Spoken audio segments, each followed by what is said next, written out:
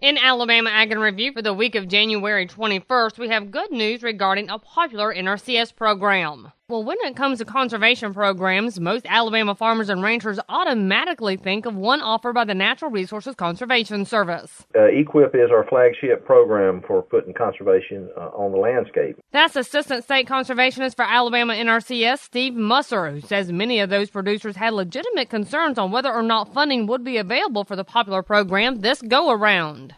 They understand that the Farm Bill and debate for it has gone back and forth, whether it would be approved. And so there was a lot of questions about what the funding would hold for 2013 as far as EQIP. But of course, the Farm Bill was finally extended through fiscal year 2013.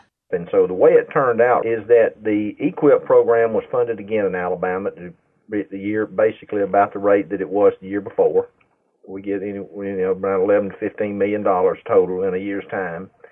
And so those applications, those people who've been working with and gotten in the sign-up prior to October the 19th, 2012, we're in the process of ranking those applications. Musser says they will first allocate the $2 million worth of funds they received for the Longleaf Pine Initiative and then will work on county allocations. For more information on EQIP and all other NRCS programs, log on to al.nrcs.usda.gov or visit with your local USDA Service Center. And with more bad news for the cattle industry, Randall Wiseman has this.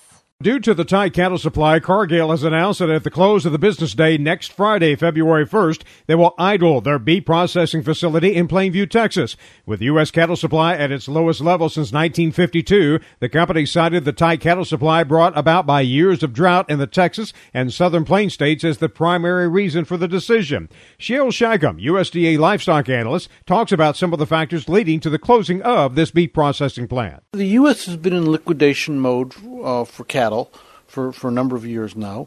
The pool of cattle upon which can be drawn has been diminishing over time.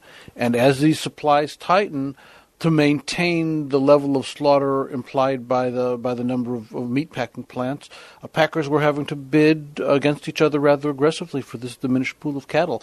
And we've seen very poor to negative margins for a number of the packers. And in this particular instance, it's apparent that Cargill made the decision that they were going to shutter this plant simply because, from their standpoint, they couldn't justify paying the kind of prices for the cattle that they had to pay. Cargill Beef President John Keating said the difficult and painful decision followed an exhaustive analysis of the regional cattle supply and processing capacity situation in North America, and the decision to idle Plainview was delayed as long as possible. But he said idling the Plainview facility will allow Cargill to operate its other beef plants in Texas, Colorado, and Kansas more consistently and help the company maintain its position in the U.S. beef sector. The Plainview facility employs approximately 2,000 people who will receive company support.